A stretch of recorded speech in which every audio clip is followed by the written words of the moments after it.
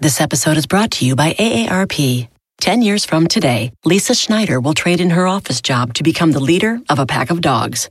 As the owner of her own dog rescue, that is. A second act made possible by the reskilling courses Lisa's taking now with AARP to help make sure her income lives as long as she does.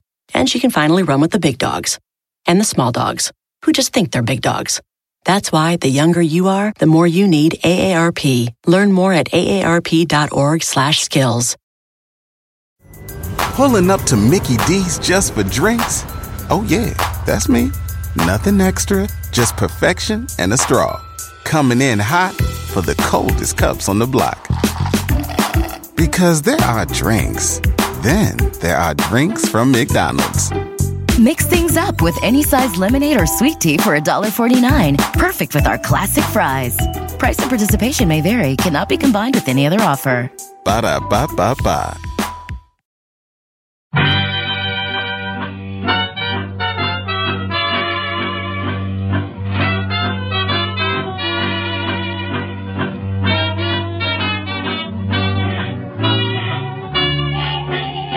Brett McKay here, and welcome to another edition of the Art of Manliness podcast. We've all heard the jokes about useless liberal arts degrees. You know, it's good for being a barista, whatever. But my guest today argues that in today's high-tech economy, liberal arts degrees can be incredibly useful and even lucrative. His name is George Anders, and he's the author of the book, You Can Do Anything, The Surprising Power of a Useless, quote-unquote, liberal arts education. We begin our conversation looking at research that suggests that the jobs that pay the most money and are in the most demand today require a liberal arts background and not necessarily a STEM degree. He then goes on to highlight research that shows that most of the jobs being created today aren't in computer programming or hard science, rather in jobs that support those fields like sales, management, marketing, and consulting. George then argues that the individual's liberal arts background are in a killer position to fill these jobs. We then discuss the perils of a liberal arts degree and what individuals who have earned them can do to market themselves and take control of their careers. After the show's over, check out the show notes at aom.is/liberal arts. George Anders, welcome to the show. Thank you. Good to be on the program. So you recently published a book, You Can Do Anything, The Surprising Power of a quote-unquote useless liberal arts education. Curious, what caused you to write this book? Was there a particular moment you experienced, or was it just several moments or the zeitgeist that you've been hearing in the news, or are you just a liberal arts major who just got tired of hearing your degree is a waste of money? So the first propellant, I end up being on a bunch of alumni lists, so I get a half dozen calls a year from people who go, hey, I just graduated, I'm interested in writing, you seem to be able to make a living in writing, how do I do it? And I go and have coffee with them, and they're all absolutely wonderful people, and they're high energy, and they're smart, and they're persuasive, and you go, you guys should be crushing it in the job market, but they aren't. And then in my day job as a journalist, I interview a lot of employers, and they're always saying, you know, we want to hire STEM, but we're not getting the creative people we need. We're not getting the people who think outside the box. And I'm going, oh my God, there's this giant disconnect. You've got all these really good people who could be coming into your organization and could be doing really great things. And you've got a bunch of hiring specs that just make you blind to this talent pool.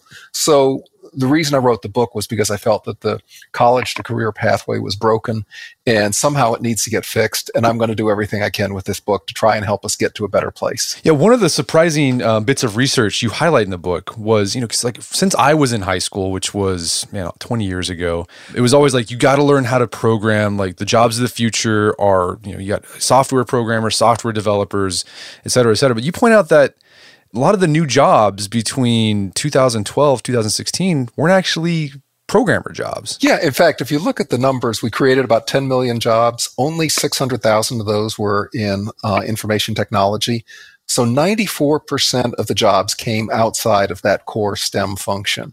Areas like market research are booming. You need people to design the questionnaires, evaluate the data. Fundraising is a growth area. Social media is huge. This is the redemption of the English major, that at last you can get paid good money for being sassy and clever and coming up with, you know, the kinds of sayings that go viral. So there are a lot of opportunities that don't have to do with tech. And a point I want to underscore is that tech will open up opportunities quickly, but it'll shut them down just as fast. And whatever software engineers are needed for right now, within 5 years, that gets automated.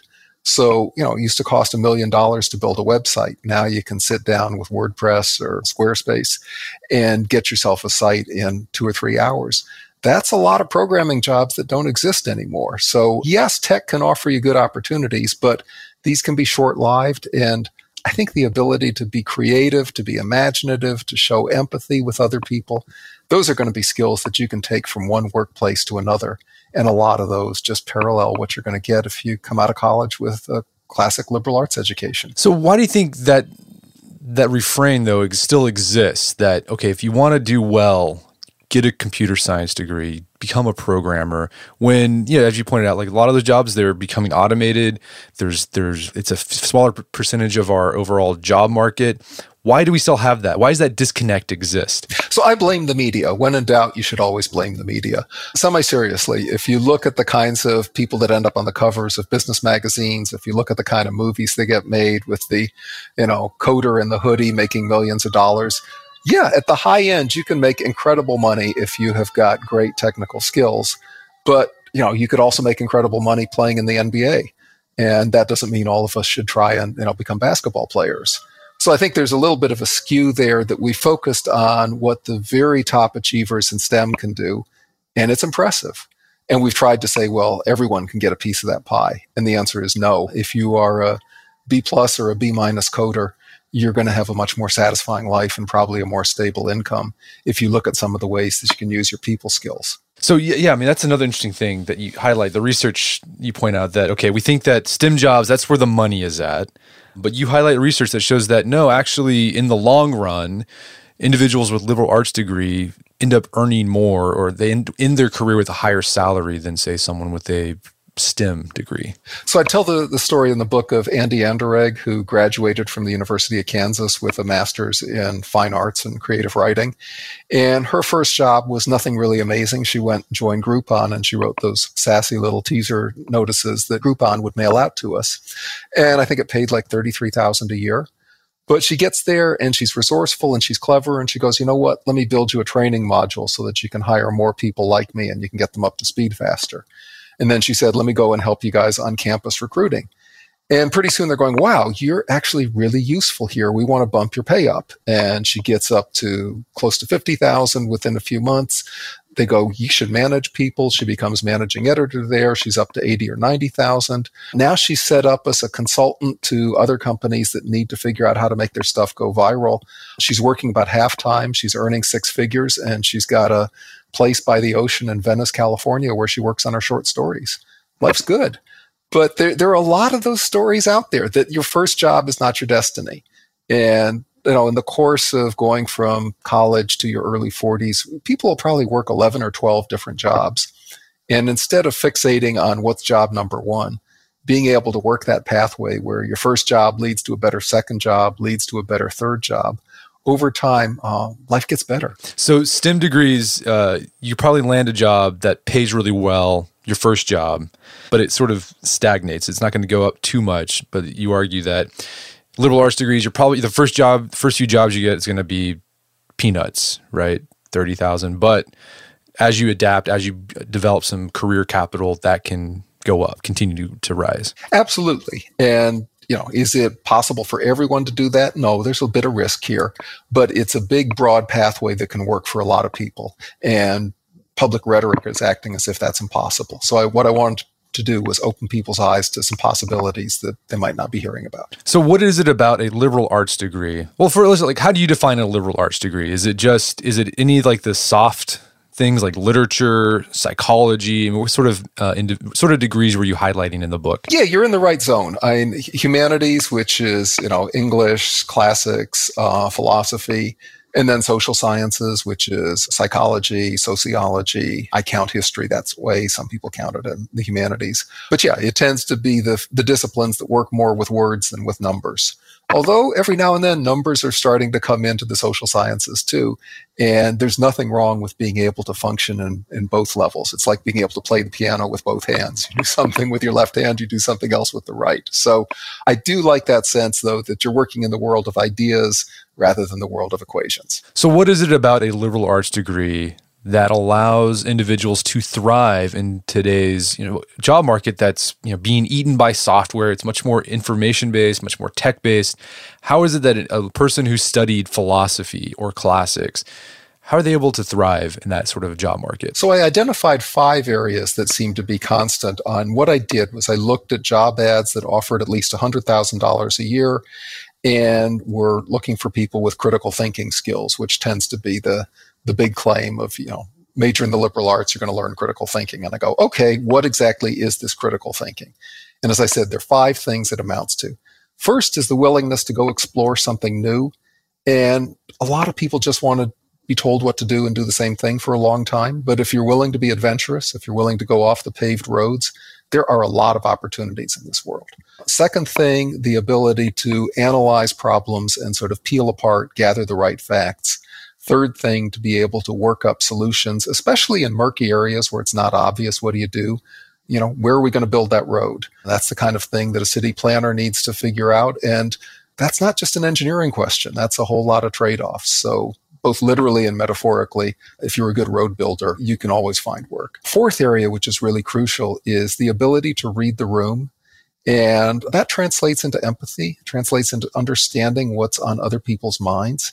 And that can make you so effective in all kinds of business settings, all kinds of social settings. And if you're in politics, you need to understand, why some people are going to vote for you, why some of them aren't, what their sticking points are, how to address those sticking points. And that starts to translate into leadership. That if you've got that ability to read the room, you can become the team leader, you can become much higher up in management. And then the last one is the ability to communicate persuasively. And, we ask for good communication skills, but I think that lots of people have good communication skills. What you really want is the ability to put it to work in a setting and bring people around to your point of view. So all 5 of those things are things that you can pick up with an English degree, with a history degree. It doesn't really matter literally whether you know why the Irish Rebellion of 1798 happened, but it does matter that wow, there are all these different interest groups. They want different things. And I ended up talking with some people who've done very well in sales with a liberal arts degree. And they will tell me, working with a client is like a character in a novel. And you get used to figuring out what makes this person tick and how can we get to a situation where we can go forward together. I mean, what I love about the book is all the case studies you provide. And I was really impressed with the case studies of individuals with a liberal arts degree that somehow get a job at one of these tech firms. And you think, okay, to get a job there, you need to have a computer background. But in a lot of these cases, these individuals, okay, they thought, I don't have that, but I can get it. And they use the resources and that skill set they developed with their liberal arts degree to teach themselves new skills to thrive in this new job. Very much so. And in fact, I open the book with the story of an anthropology major who, after a bunch of zigs and zags, ends up doing user research for Etsy, which is the big global arts marketplace. And what does Etsy need? It needs someone who can figure out what exactly is it that artists want to accomplish on our site? What do they care about? What's their point of pride? What are their apprehensions? How do we make it click for them? And all of a sudden, an anthro background turns out to be kind of useful. And he'll either go out in the field and talk to them or set up these hour-long Skype calls. And he's really good at drawing people out and going, okay, tell me more. Explain to me why that is. What's your belief? What got you interested in art? What are your best pieces and why are you proud of them? And that's an interviewing skill and a field research skill that turns out to be really useful because you can have the best technology in the world, but if you've built your site for a set of consumers that don't exist, or if you've made some mistakes along the way that alienate people, you're never going to have the success that you want. And sometimes bringing in an anthropology major to talk to your users can save you months of time building features that are off target. Right. And another example you provide of liberal arts degrees, individuals with liberal arts degrees thriving in today's more tech-oriented economy is big data, right? We're hearing all this information about big data, but as you point out in the book, like data is meaningless without context. And so you need individuals to take that data, that raw data, and craft it into a story that people can understand. Yeah, and in terms of where the jobs are, what amazed me, I spent some time with OpenTable, which is the restaurant booking service, and they have a big data team, and it's about 10 or 12 scientists. You don't need that many people to run the numbers. That's done very automatically these days. But they have more than 100 people with iPads that go out on the road and sit down and chat with guys in restaurants and say, okay, here's what I see in the numbers. Here's some things you could do with them. And you need a lot of personality and charm, and you got to be a good listener, and you got to be good natured. And as you're selling yourself as much as you're selling the numbers. And if they just tried to give restaurants a drop-down menu that says you should rearrange your seating, the guy would go, no, this is my restaurant. Who are you to tell me this? But if you've got someone who comes in with personality, and yes, they've got the data on the iPad and all of the bar graphs and everything, but they're going to make you feel nice about it first. That ability to connect with another person turns out to be really valuable. And that's more than 100 jobs for doing that, as opposed to 10 jobs for being the tech guy in the background. Yeah, perfect. You give Facebook as an example of that. When they first started their advertising business, they wanted to make it automated, just drop down, and it wasn't going anywhere. And then finally they hired, salespeople who would go to people face to face, and that really kickstarted their ad sales. Yeah, and they'll do something like tell you, hey, here's a cupcake shop, and they put up a geotagged Facebook ad to get everyone within half a mile to see, wow, we've got 2 for 1 on cupcakes or something like that, and they sold them out like crazy. And you go, okay, that's a very accessible, real story. I can use that in whatever kind of business I have. And there's an art to knowing how to spin those stories right. And it's sociology majors, it's English majors, it's people who have dealt in the world of stories and human beliefs and attitudes and the like that end up doing that the best. So there are now thousands of people with non-technical backgrounds at Facebook making good money, bringing the ad mechanisms to the world in ways that a face-to-face meeting can do things that a drop-down menu cannot. Right. And you also highlight many of the CEOs of some of these large tech companies and just large businesses. It doesn't have to be tech necessarily. A lot of them have liberal arts degree. There's philosophy majors, classics majors. Can you highlight some of the ones that stood out to you during your research? Yeah, so the philosophy majors, in fact, are especially interesting because if you think about it, that is a field where you're, in a way, put in a position where you imagine ruling the world and coming up with edicts and principles that could guide all of civilization. So these are not low ego people. I mean, they've got nice manners. They're not obnoxious, but they've got big ambitions. So one of the examples I really enjoyed was Stuart Butterfield, who runs Slack. Slack is an incredibly popular business communications tool that's kind of combines the fun of Facebook and the utility of email. It's very well built. But he's the kind of guy who is always thinking about, what does the world need? How do we communicate? What does it mean to communicate? And he's able to assess that in sort of a deeper way than someone who's just going, here's the technical specs of my site. So very empathetic, very good understanding of his customers, and philosophy degree got him on the road to do that. Right. And he didn't just invent Slack or create Slack, he also created Flickr. Yes, he did. Yeah. And in fact, the funny thing about him is he keeps trying to create the ultimate multiplayer video game. Yeah. And none of them ever work. Game never ending, right? Is that what it's called? There's always one feature in there that someone goes, you know what? Even though nobody's playing your video game, that's a really good feature. So Flickr was the one to organize people's photos. And he goes, wow, that could be a standalone business. And he ended up selling it to Yahoo for $20-some million. And then Slack was the communication system within one of these games. And people go, well, the game is what it is, but the communication system is really good. So it's again, something that a liberal arts background may make you more receptive to is you had a really good idea. It's just different than what you thought your idea was. And you need to let go of half of what you thought you were doing and work with the best half. And I think that ability to regroup, to improvise, it's useful throughout all of life that, our successes are not always where we expect them.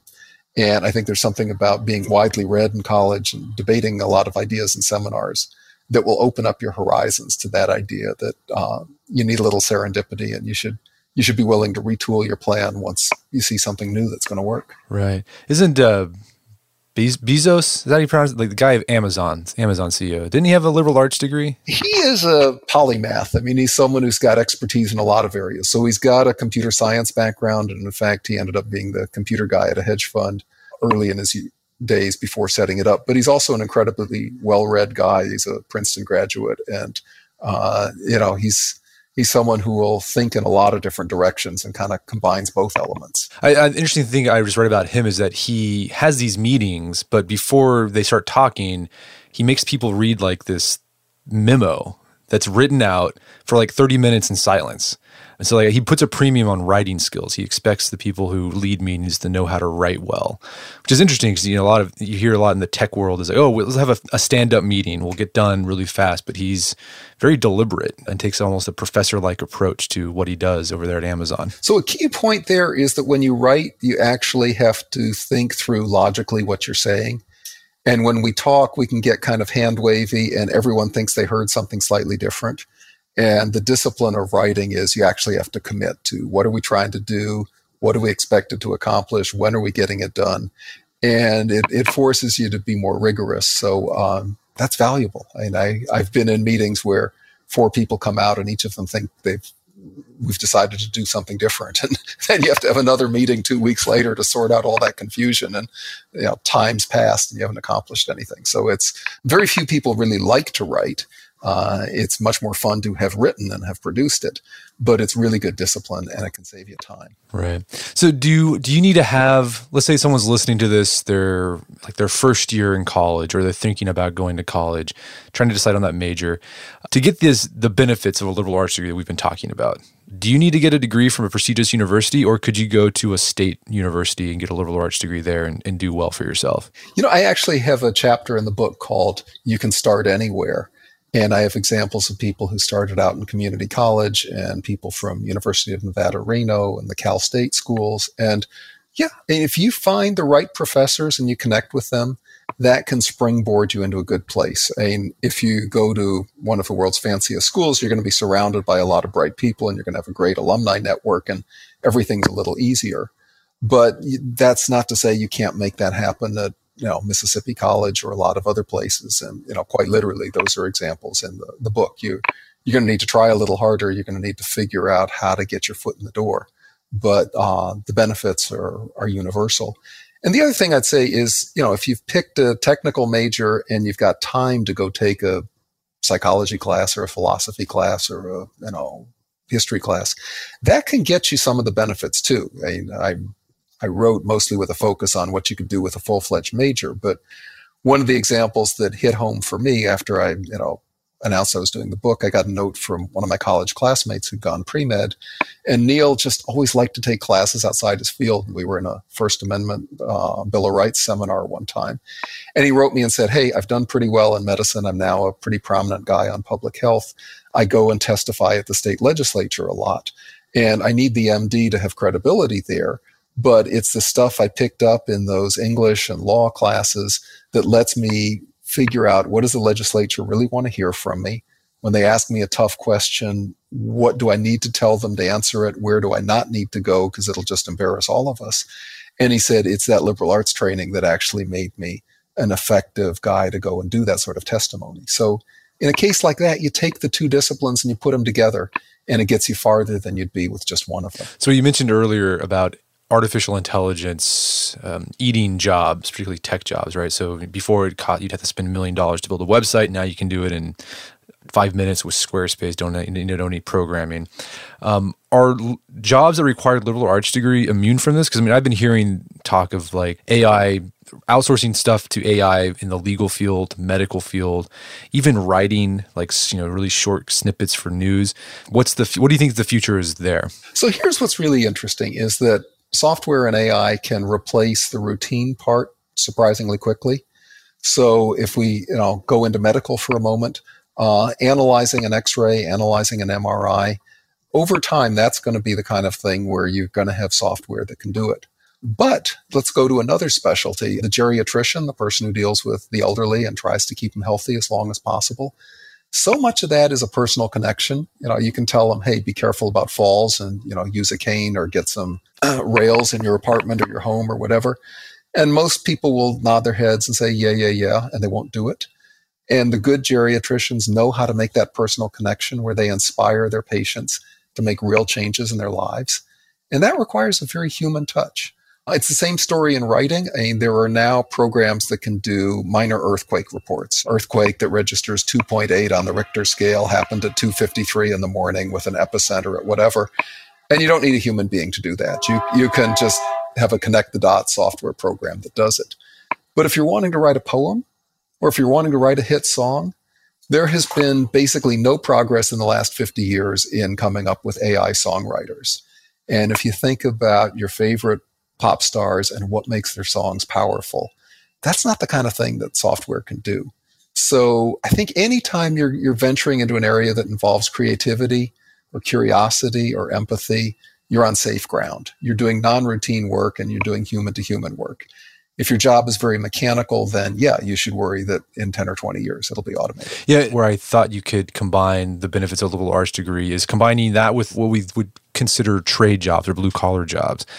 I know a guy who went to college, got a degree, I forgot what it was, like literature or something like that.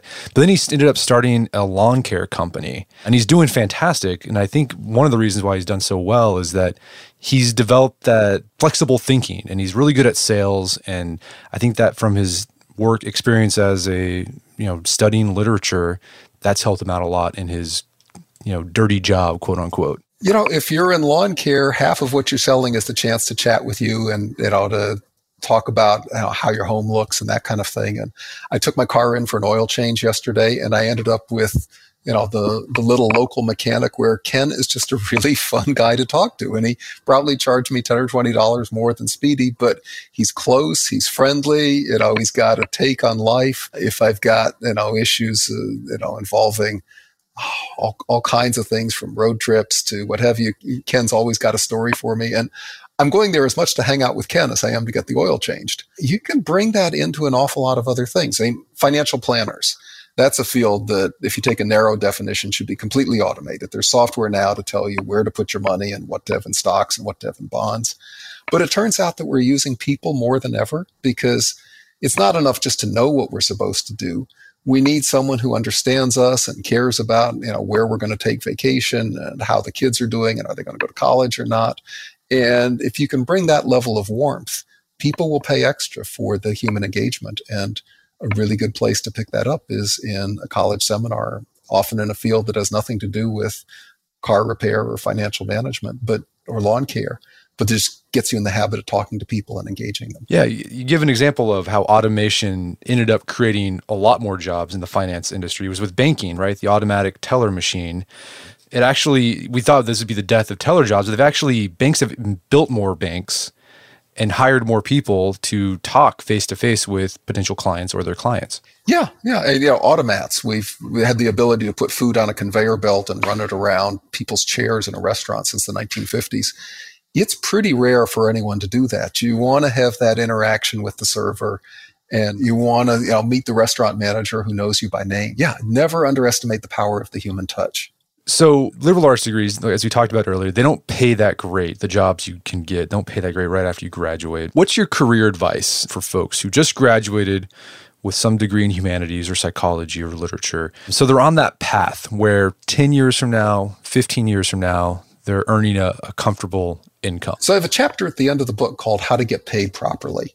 And there's an art to it, and I don't want to peel it all down, but I'll share a couple different pointers for you. One is you need to be assertive about asking for a raise. And sometimes I think this is a gender issue. I think it's more comfortable for us to go in and say, I'm working hard. I got a competing offer. What can you do for me? Whatever your background is, being assertive for yourself does pay off. And then the other thing, this is a really good hack that I learned from a guy at NASA, is don't just think about solving your boss's problems. Think about solving your boss's boss's problems. And that gets you higher up. That gets you more strategic. It also gets you much more visible with the kind of people who are going, you know what? You're just way too smart to be in this job. We should get you into a bigger job.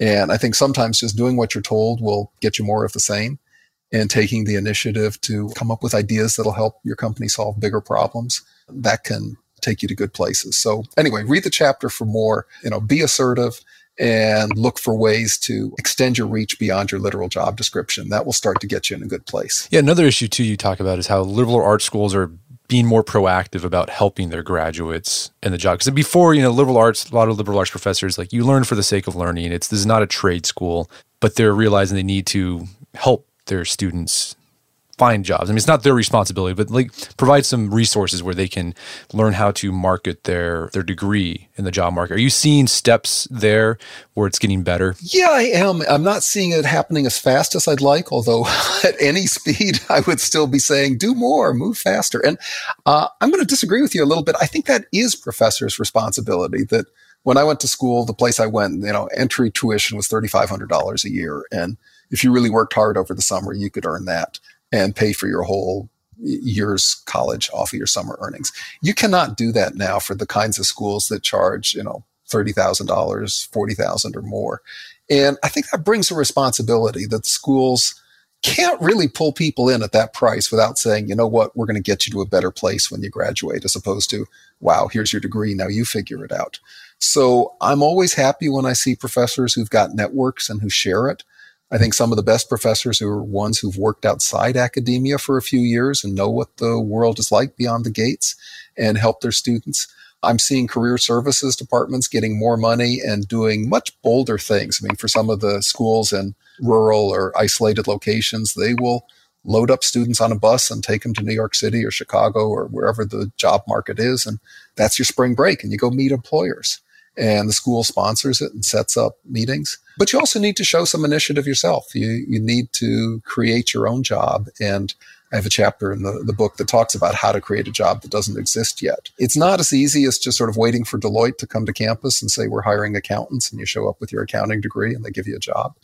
But I think the opportunities to get to something that's really fulfilling are higher. It just takes a little more initiative. Right. You can do anything with a liberal arts degree. There you go. There you go. Well, hey, George, this has been a great conversation. Where can people go to learn more about the book? So on the internet, www.georgeandersbooks.com will give you a link, and it'll explain what the big ideas of You Can Do Anything are. That's the name of the book. On Twitter, I'm at George Anders. And of course, the book is up on Amazon as well. Fantastic. Well, George Anders, thank you much for your time. It's been a pleasure. Thank you. My guest today was George Anders. He's the author of the book, You Can Do Anything, The Surprising Power of a Useless Liberal Arts Education. It's available on Amazon.com and bookstores everywhere. Also, check out our show notes at aom.is/liberal arts, where you can find links to resources where you can delve deeper into this topic.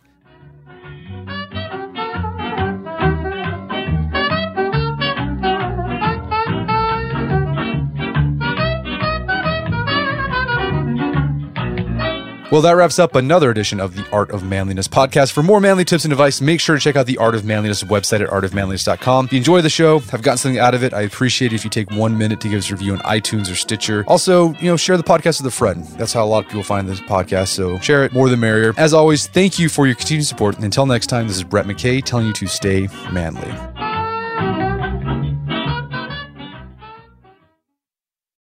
People today can spend half their lives over 50. So it's good to be financially ready for what's important to you as you get older, like a family vacation. Cannonball! Or starting your dream business. Welcome to Connie's Coffee. How may I help you? AARP's trusted financial tools can help you plan for whatever your future holds. That's why the younger you are, the more you need AARP. Start planning today at aarp.org/moneytools. Pulling up to Mickey D's just for drinks? Oh yeah, that's me. Nothing extra, just perfection and a straw. Coming in hot for the coldest cups on the block. Because there are drinks. Then there are drinks from McDonald's. Mix things up with any size lemonade or sweet tea for $1.49. Perfect with our classic fries.